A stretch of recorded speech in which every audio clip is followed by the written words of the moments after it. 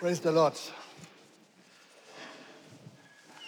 Well, I want to share with you a subject today, which I entitled, When Will We Share the Nature of Christ? Maybe you wonder, what does that mean?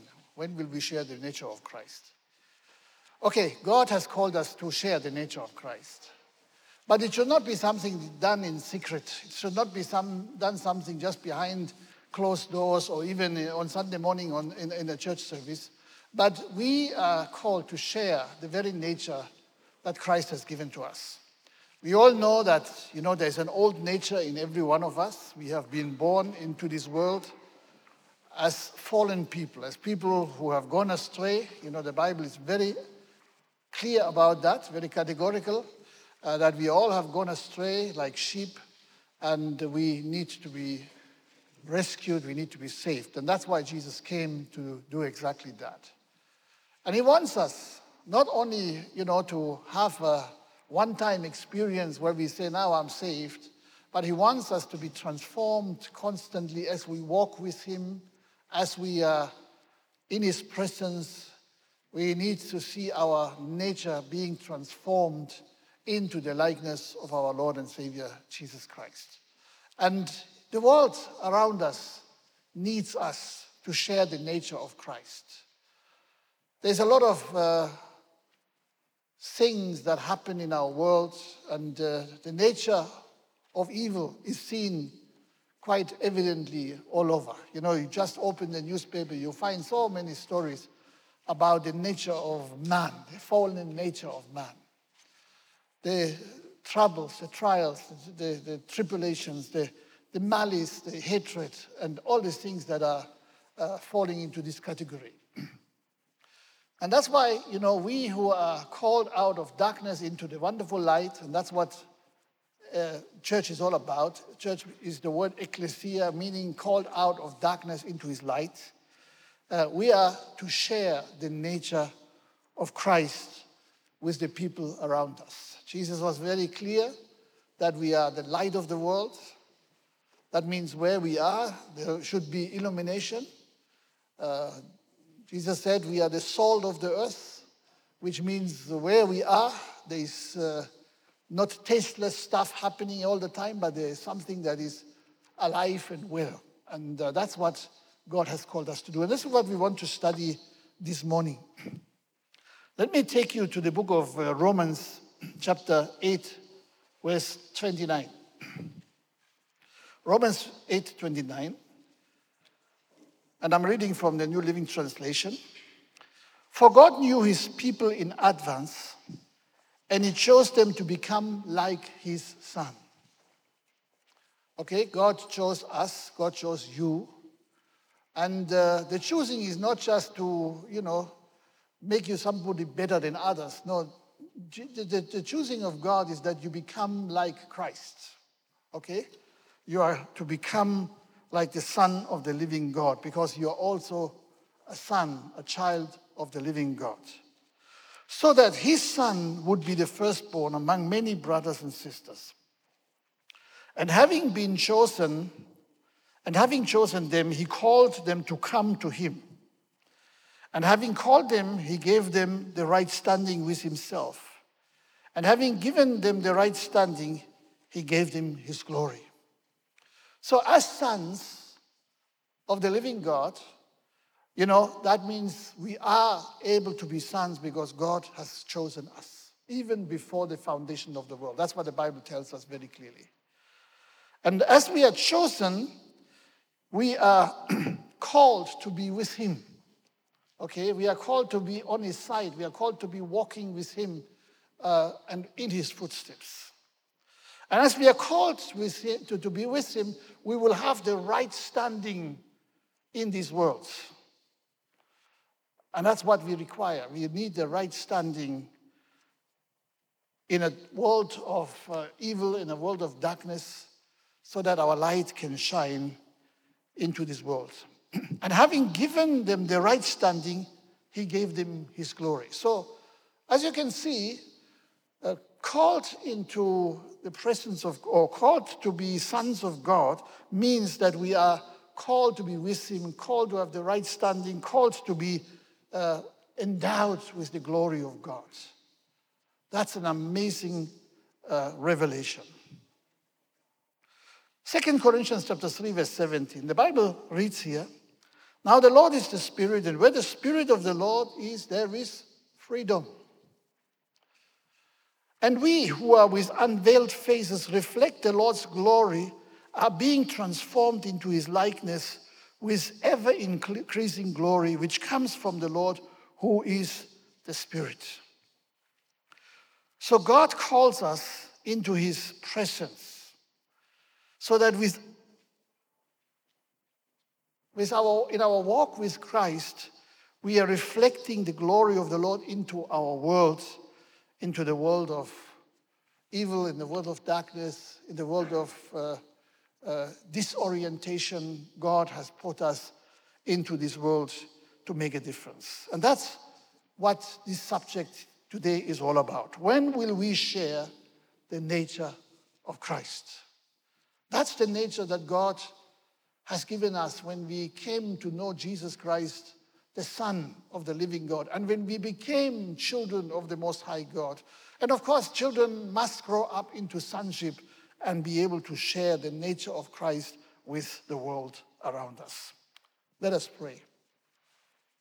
Lord our God, we want to thank you so much for your presence today.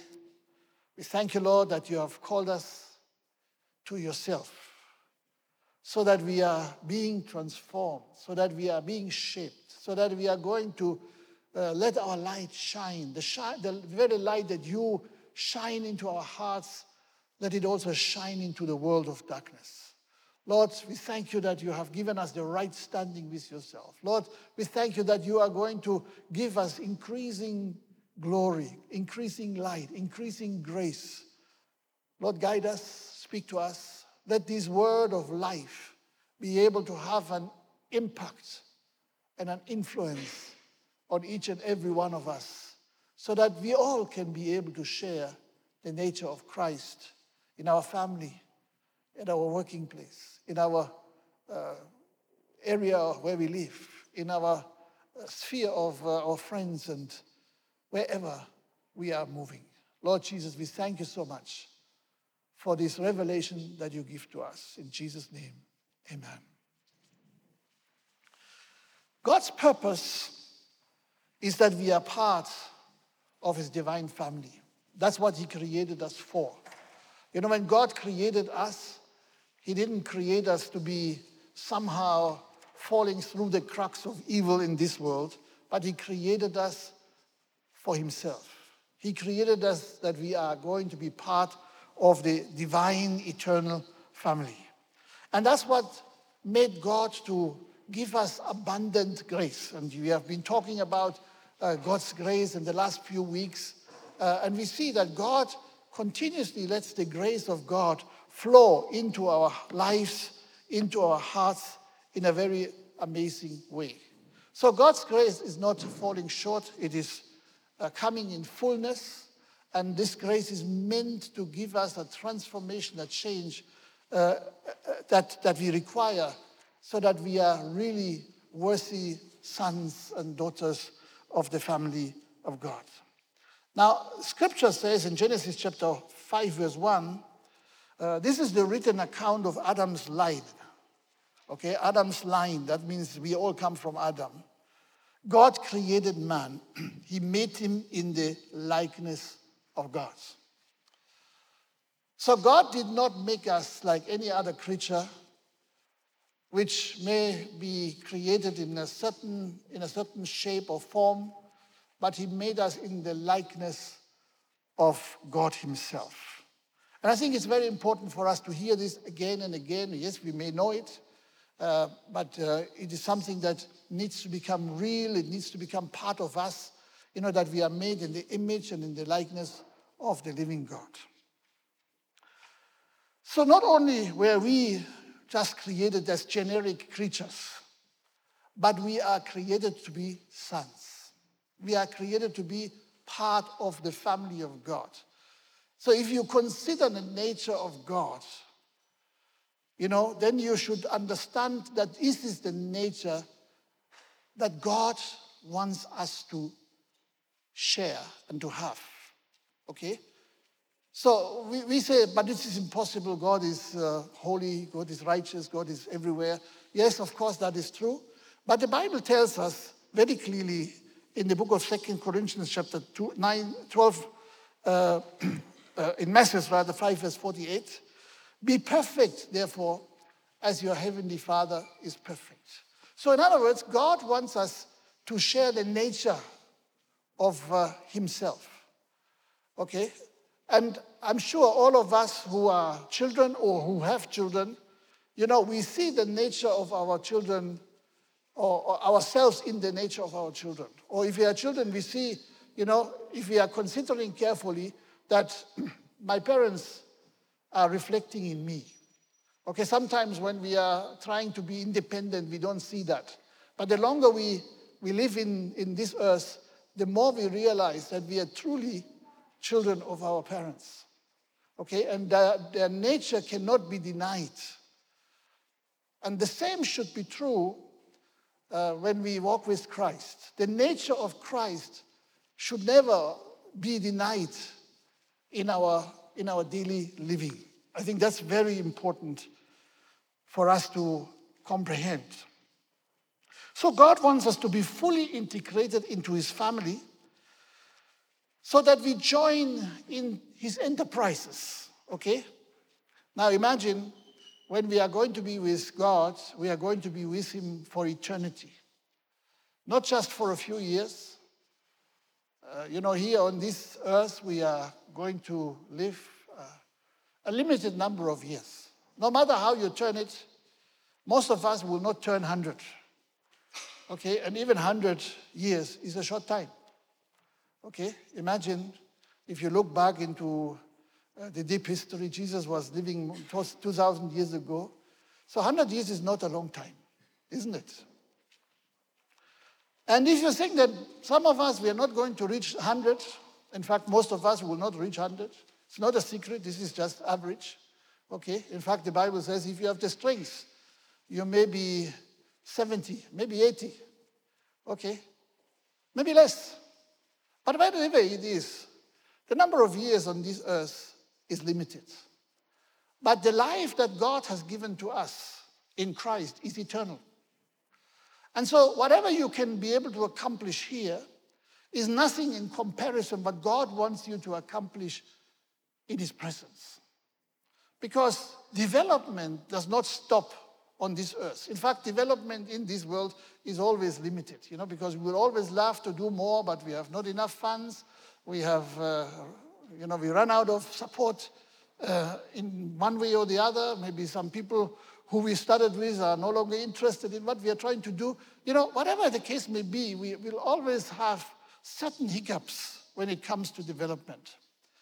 But in the presence of God, there is no such hiccup. Okay, and we will do exploits with God in eternity to come.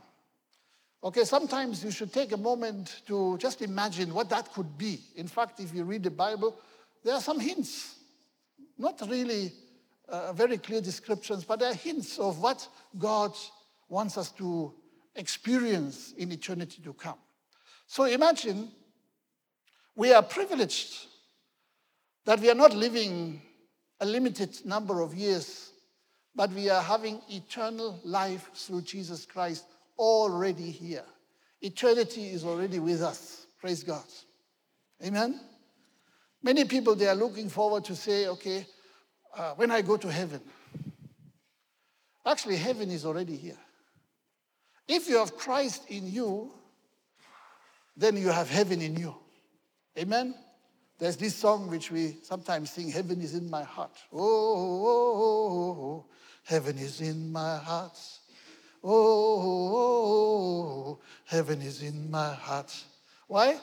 Because Christ is in our hearts. Amen?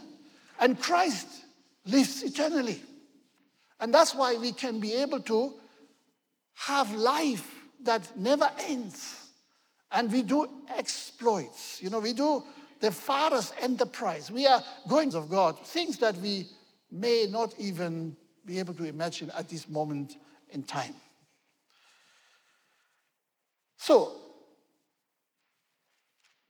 eternity is just the right place where the nature of every son can be able to unfold in its fullness. Okay, when I say son, it's not a question of gender.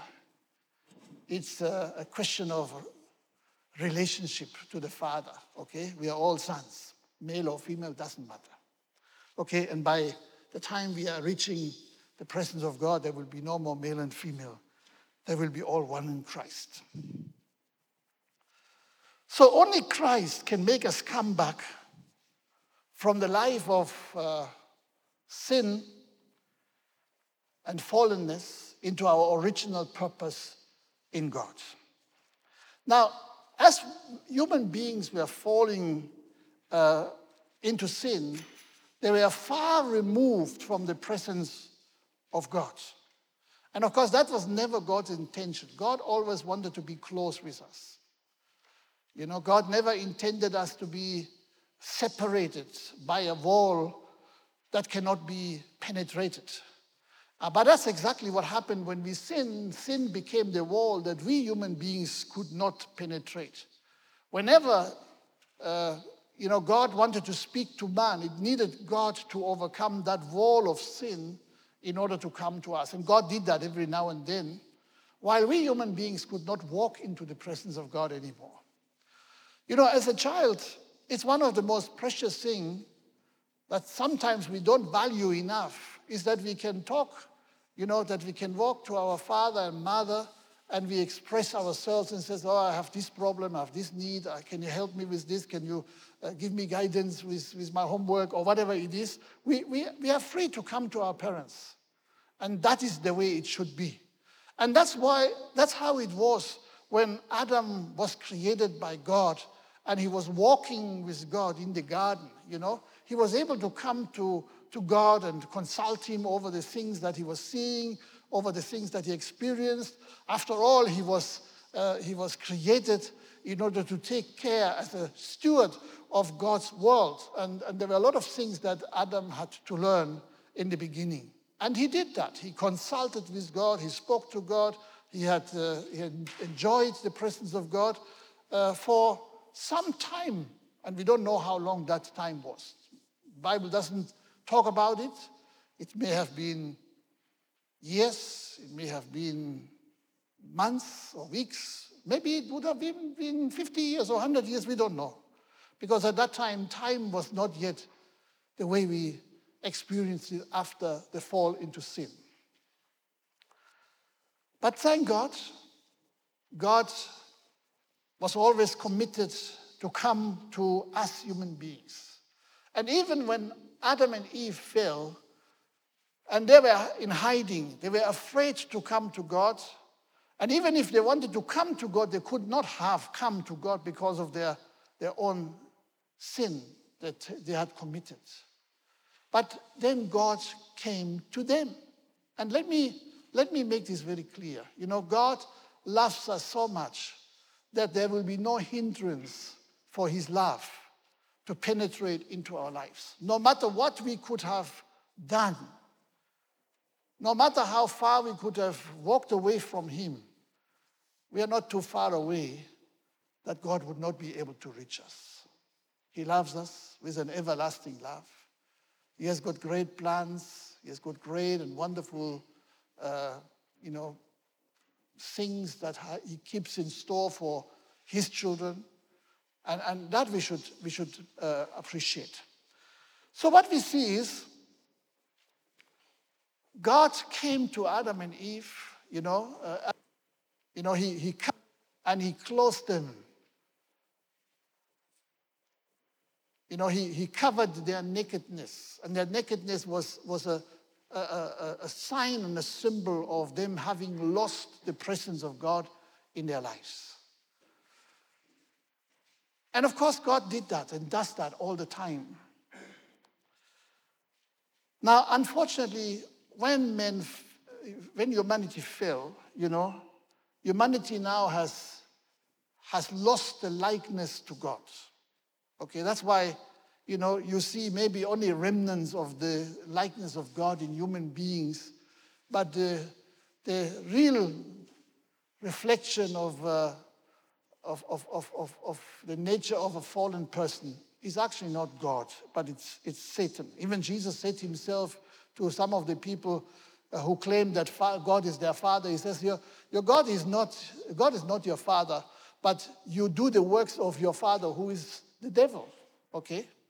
And that's what we see in our world today. Okay? Like Satan, people are living in wickedness, in greed.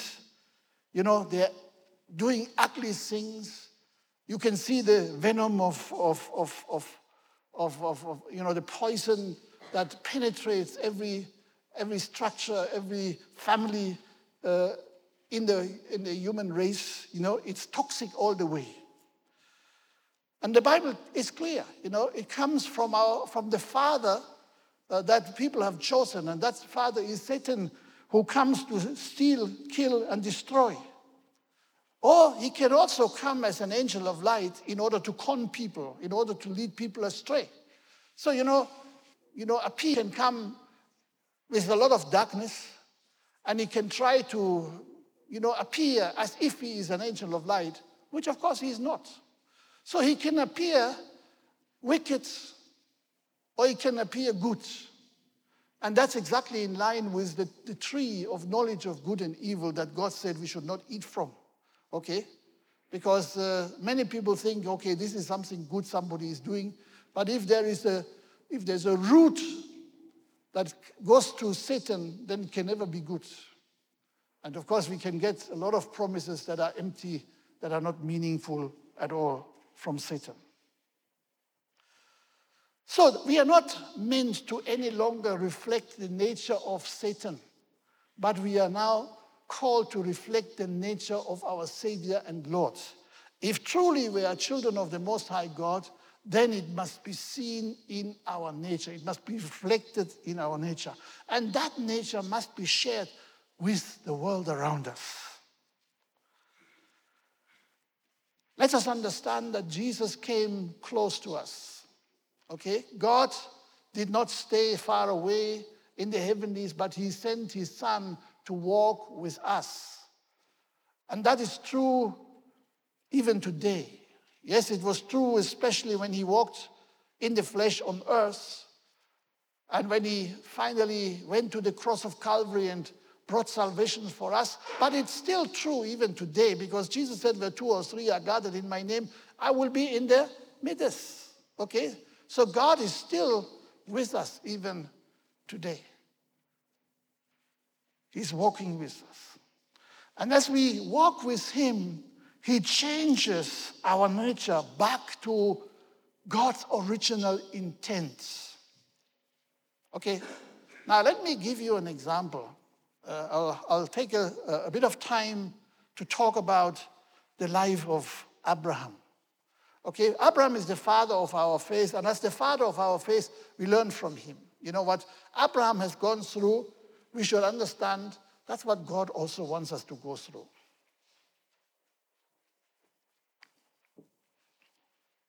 Let me read from the book of Genesis chapter 22, verse 1. Genesis chapter 22, verse 1. Sometime later, God tested Abraham. Okay, so let me spreading on the face of the earth. Unfortunately, it was not righteousness that was spreading, but it was evil and wickedness that was spreading. And God sometimes had real difficulties to find people who would be willing to walk with him, who would be willing to relate to him. That was true in the past, and it's still true even today, unfortunately. It's still true today, okay? You know, it's one thing to become religious and make a lot of noise, but it's another thing to really walk in the nature of our God. And we see that in the days of Noah, when everything went from bad to worse, and evil and wickedness was taking an upper hand and God decided to bring judgment, God was still looking for the one person that would be able to listen to his voice and respond to him and walk with him. And that was Noah. And the Bible says that Noah found grace in the eyes of the Lord together with his family. After the flood was over, and again people were multiplying, more or less the same situation repeated itself. People were walking their own ways of life. They forgot about God. They forgot about his goodness, his kindness, his love, about his plan for our lives. And then God started again, looking for somebody. And I don't know, I'm sure God would have talked to people here and there, and people would not respond. Because God speaks to everyone. Even today, we are preaching this gospel all over the place. The gospel is being heard around the world. But there are only small numbers who are responding to that gospel. And when I say respond to that gospel, I'm not saying, small in the sense of absoluteness, What we must understand when we have a crusade, we may see crowds coming to attend the crusade and they get excited about it. But when the crusade is over, we see that only few of those who came as a crowd continue walking with the Lord Jesus Christ. That's a reality, whether we like it or not, but this is the way it is. And it has been always like that. It has been even like that during the days of Abraham. So eventually God would speak to Abraham. Okay, at that time he was still called Abraham, exalted father. Now, when God found Abraham, okay, he was living in a world which was full of idols. They were worshiping idols. They had no relationship to the living God in any way at all. But God spoke to this man. And as I said, maybe to many others, but we have the record of Abraham who responded to God's call. And that's always the secret. It's not just hearing the word, but to responding to the word and obeying the word and following the word. That's what counts at the end of the day.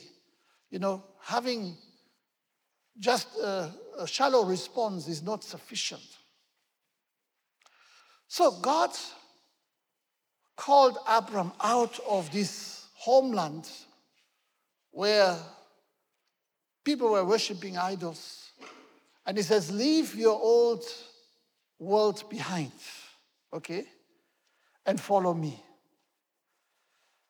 It's like saying, leave your old nature behind, leave your old home behind, leave the old way of life behind, and follow me.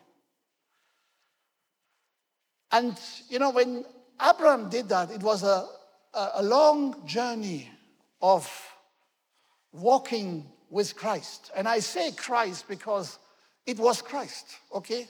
Not Jesus, because Jesus was born as the Christ who became flesh in this world much later. But remember, Jesus said to the Pharisees and the teachers of the law, okay? So in other words, Abraham and the Christ, they had a relationship, okay? And Abraham was walking with Christ, even in those days. So as Abraham was beginning to walk with God, okay, God began to transform his life. It was not an instant thing, it was a gradual transformation. And that's exactly what God does with you and me. There's a gradual transformation taking place as we walk with Christ. We must allow God to do his work inside of us for us to be transformed, for us to be changed, for us to become new people and reflect the nature of Christ in our speaking, in our acting, in everything we plan and do. And of course, that's a challenge because even Abraham had a lot of flaws. He was not a perfect man. He made mistakes. But God never gave up. despite those mistakes. And that's a good news for all of us, because no matter how many flaws, how many shortcomings, how many, difficulties we may have in our lives, God does not give up on us. He still carries us and says, hang in with me, and I will change your life. So Abram began to change and reflect the nature of God more and more, increasingly more. And that's exactly what God is challenging us, We have been reading in the book of 2 Corinthians chapter 3 and verse 17 and 18 that, where the Spirit of the Lord is, there is freedom. And we who with unveiled faces reflect the Lord's glory are being transformed into his likeness with ever-increasing glory. So in other words, when we walk with Christ, when we are guided by the Spirit of the Lord, when we receive the grace, the nature of God inside of us, we are being transformed. And that's exactly what happened to the life of Abram. And then God changed his name. He changed his name from Abram to Abraham. Not only exalted father, but father of many nations. And of course, today he's our father, the father of faith. And of course, he is referred to as a father by different nations in this world. Do you know, Scripture says, God tested Abraham. Do you know that we all go through the tests of God? Of course, we know tests and exams from our school days, and you cannot qualify yourself if you are not willing to go through exams and tests. And the same is true when we walk with Christ. God tests us because he wants us to qualify. He wants us to reflect the nature of Christ. He wants us to be able to share that nature with the world. Okay, so God tested Abram. So what did God have in mind with this test? Let us read. And he says, Abram, and praise God. One thing you can see in the life of Abraham, he was able to respond instantly. Okay, he was not somebody who says, okay, I've heard God saying, okay, maybe I will answer tomorrow or next week or whatever. No, when God called him Abraham, he says, here I am. That's availability. And the question, that we should all ask ourselves, are we available? Not for our own agenda, but for the agenda of God. Okay, are we available? Because that's a test of God. Your only son, Isaac, whom you love, and go to the region of Moriah. Sacrifice him there as a burnt offering on one of the mountains I will tell you about. Now, this is outrageous. Huh? I mean, a lot of people who don't understand the way God works are using that scripture to, degrade the name of God. But we must understand that God has an agenda behind all of this that he's saying and doing here. God never wanted Abraham to kill his son. In fact, what we learn is that God tests. Would Abraham have learned to be like God? Would Abraham be able to walk in the footsteps of God? That's a question. And that's a question for all of us. When God comes to test us, and sometimes you will not even be fully aware that there is a test coming to your life, and yet the test is there. So God tested Abraham.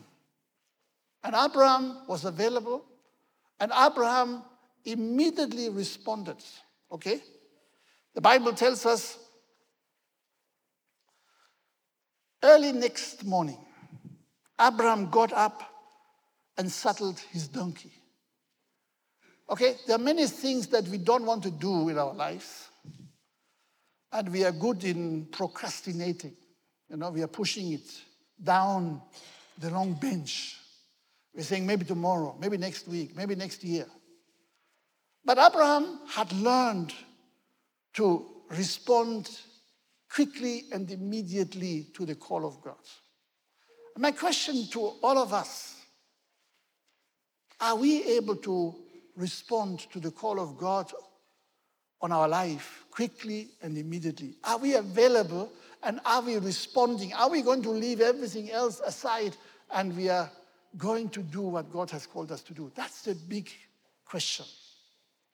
And I think it's important that we personally reflect on that question, okay? So God tested Abraham, and that's the test. Are we available? Are we responding? Are we quickly going to implement what God is telling us to do? So early next morning, Abraham got up and saddled his donkey. He did not consult with anybody, not even his wife. Okay?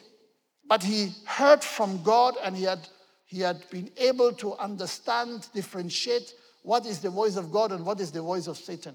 He was not confused. He didn't say, no, this cannot be God. This must be the devil.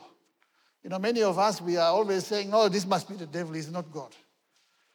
Okay? It's better as a child of God, you know the voice of the Father. You know, Jesus said, my sheep hear my voice. Okay? And we need to be able to differentiate the voice of Jesus from the voice of the evil one.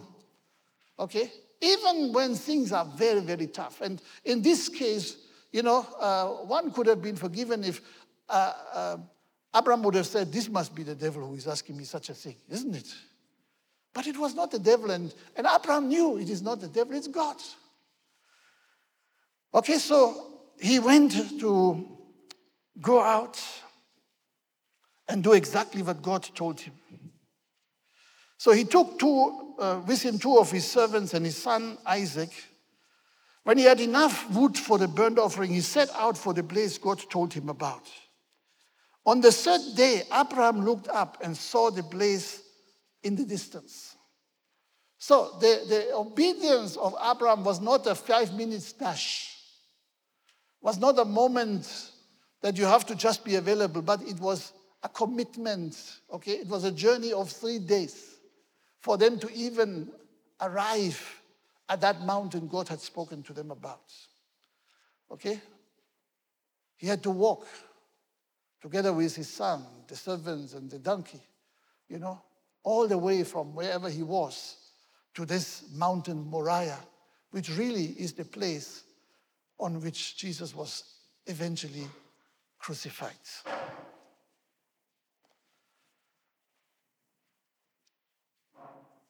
So Abraham looked up and he saw the place in the distance, and he said to his servant, stay here with the donkey while I and the boy go over there. We will worship, and then we will come back to you. Now, when Abraham speaks these words, he speaks words of faith, because he heard God say that he should sacrifice his son. So Abraham could have said, when we have worshipped, I will come back to you. But he didn't say that. He said, we will come back. So in other words, he had faith that even so he was willing to give his son away, God will be able to resurrect him back to life again. So he expressed his faith very clearly. So that shows us that he had a good understanding of the nature of Christ. He was not an ignorant person about how God works and how God was unfolding the things that he was doing in his own life. So he believed. And that's why, of course, we call him the father of our faith. And we must learn to believe, even through death, God has a way. Amen? Jesus himself says, unless the kernel of wheat falls into the ground and dies, there will be no harvest. But through the death, something new is going to come about. And so Abraham could confidently say to these servants of his, we go and worship, and when we have done our work, we will come back. So in other words, he was fully confident that he would come back with his son Isaac on his side. Even so, God said, you must sacrifice your son. That's faith. Now verse 6 says, Genesis 22 verse 6, Abraham took the wood for the burnt offering and placed it on his son Isaac, and he himself carried the fire and the knife. And as the two went together, Isaac spoke up and said to his father, "Father." "Yes, my son." Abraham replied.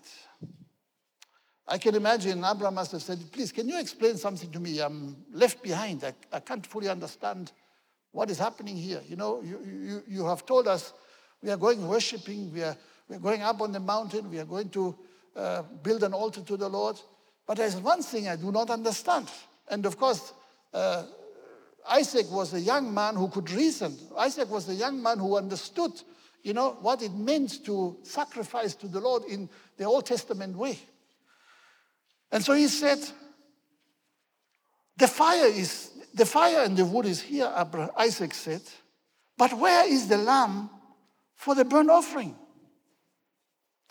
Okay, now, of course, that was a squeeze for Abraham to answer, okay?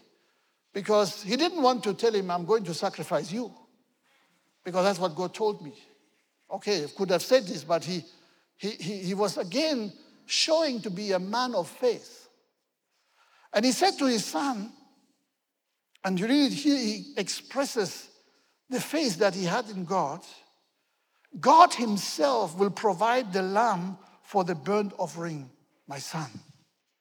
And the two of them went on together. What a powerful story.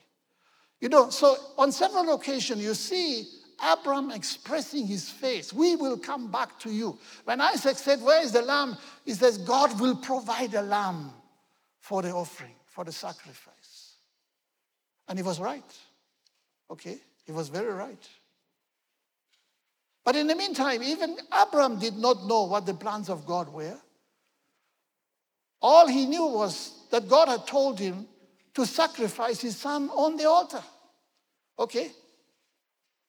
And what we can see in this very action is that God wanted to see, or even, let me say, not only to see for himself, but show Abraham how he had been transformed into the nature of his God.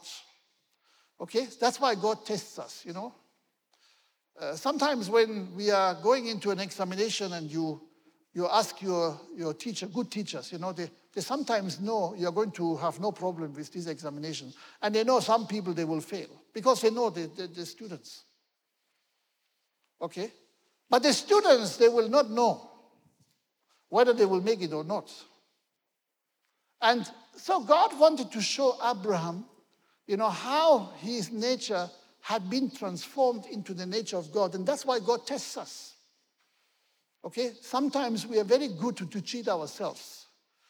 I'm sure you have all heard people say, no, this exam, no problem for me. And when the results come back, it's a disaster. Okay? And some other people, they go in and say, "Oh, it's 50-50, I'm not sure whether I will make it," but they come out with flying colors. Okay? So sometimes we have difficulties to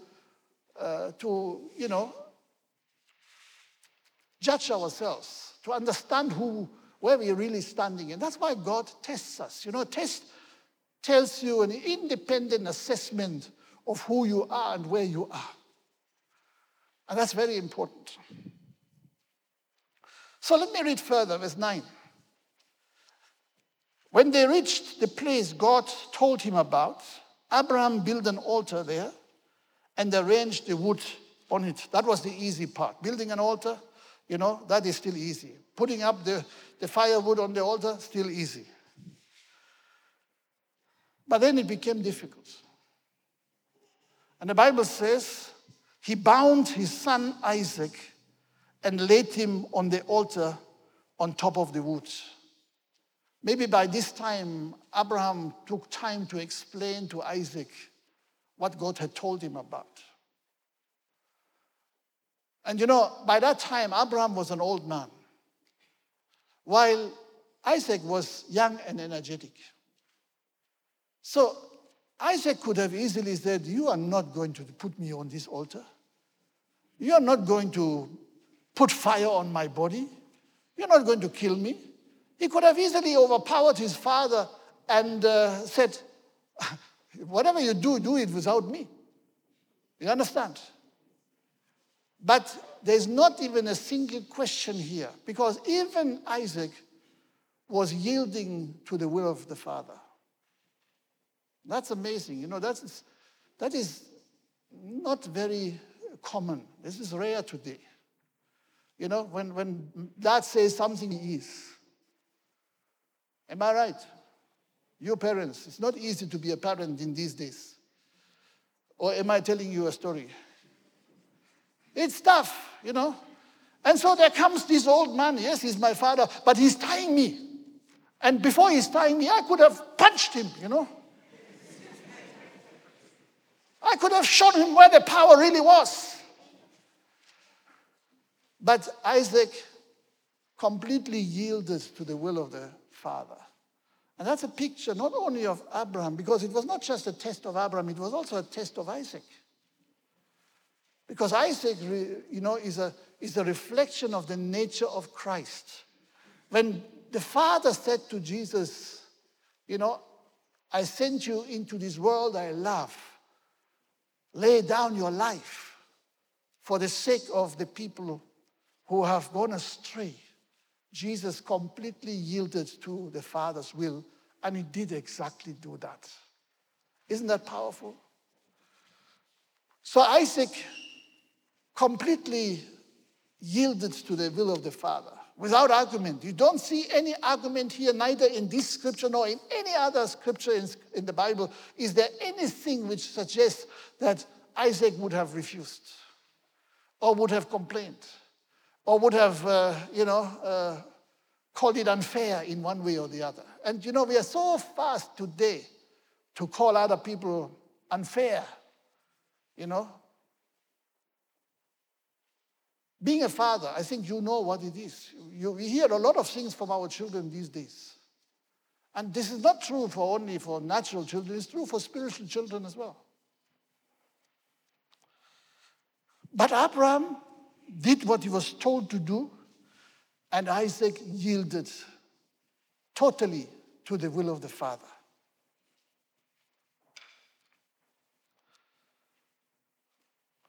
Verse 10, then he reached out his hand and took the knife to slay his son. I don't know what would have been the emotions in the heart and the mind, in the person of Abraham at that moment in time. He takes a knife, not to kill a chicken. Okay, that's a different story. Of course, some of us, we can't even kill chicken, or not even to kill some other animal, but kill your own flesh and blood, kill your own son. And Abraham was told to do that, and he did exactly what God told him to do. He did not hesitate. He did not procrastinate. He did not say, okay, let's sleep overnight. Maybe tomorrow God will change his mind. That's what we very often do. If you don't want to obey, you're saying, okay, let me sleep over it. Let me hear somebody else, and somebody else will talk you out of listening to the word of God. Abraham heard the voice of God. He did not consult anything or anyone, and he did what God had told him to do in full obedience. But thank God, he was ready to do what he was told to do. He was about to do it. And then the Bible says in verse 11, but the angel of the Lord called out to him from heaven, Abraham, Abraham. Praise the Lord. Do you know that the term the angel of the Lord is a description of Christ? Many times in the Old Testament when the Bible talks about the angel of the Lord, not an angel of the Lord, but the angel of the Lord, it's actually a description of Christ. So in other words, Christ was there, throughout this whole different events that happened from the very moment that God called Abraham, told him to bring his son, all these tests, the Lord was there. And then he said, Abraham, Abraham.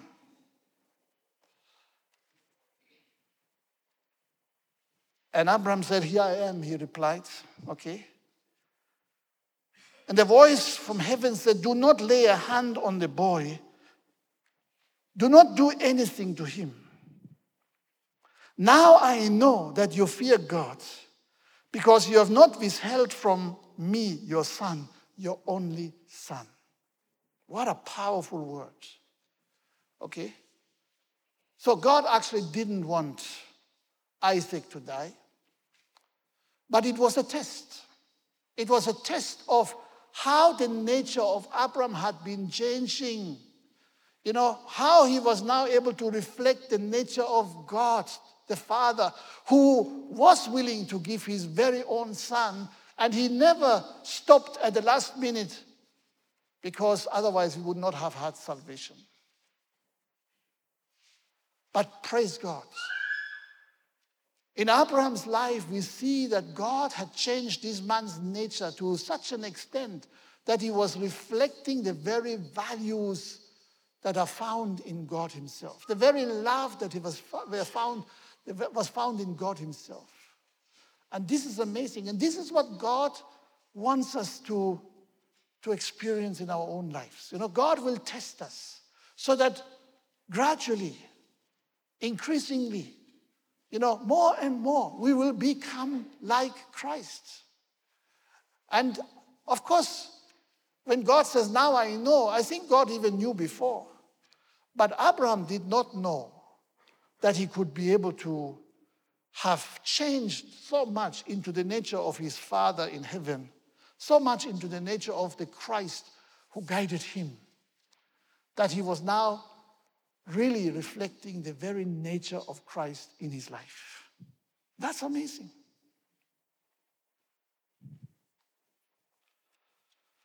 And God said, I can see that you fear God because you have not withheld from me your son, your only son. Okay, Abraham was willing to give his son. And that's exactly what God, the Father, has been willing to do. He was willing to give his son, Jesus Christ. And there you can see the nature now has become one-to-one. Okay? Abraham became like the Heavenly Father, willing to give his very own son. Now, Isaac could not have saved the world because he was a human being like us. So it needed the Son of the living God to come. And that's why God said, okay, I've seen you have passed the test. You have changed your nature. And this nature that we see in Abraham, we still share it today. Thousands of years later, we are seeing the nature of Abraham being transformed, being changed into the nature of the living God. And that's what needs to happen in your life and in my life. Praise God.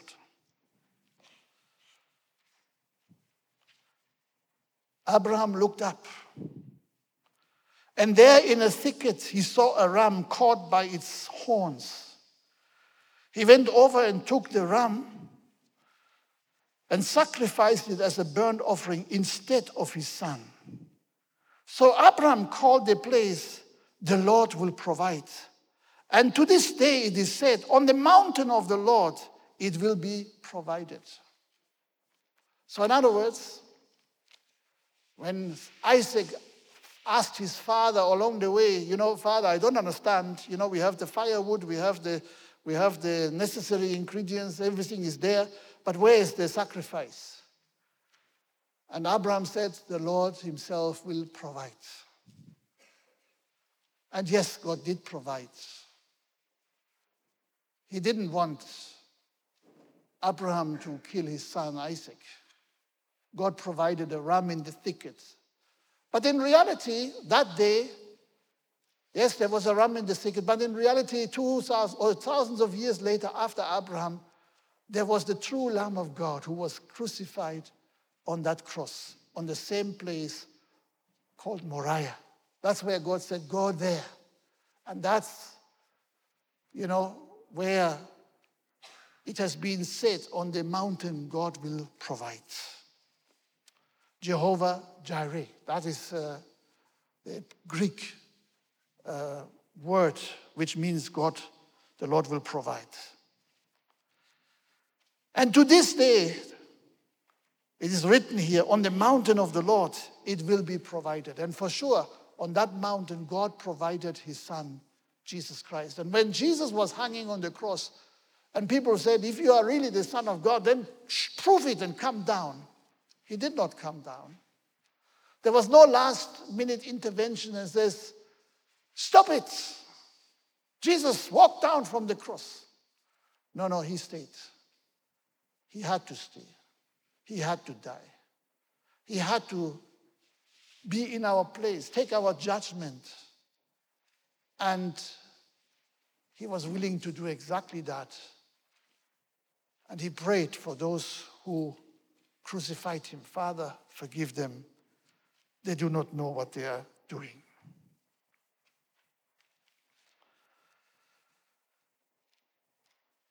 The question is the nature of Christ visible in us as it was and still is through this wonderful history written in the Word of God? Is the nature of Christ visible in us as it was in Abraham? In you, in me. When we are walking around in our world, what do we show the world? Do we show the world our anger, our restlessness, our greediness? What do we show the world? Or are we able to show the world the nature of Christ in how we live, in what we do, and how we do it? That's very important for us to answer. And this is a challenge, when tests come, you can't run away and say, okay, I come tomorrow. No, you have to write the test. And today a test has come to you, just like it came to Abraham. And the test is that we ask ourselves, am I displaying the nature of Christ to my family, to my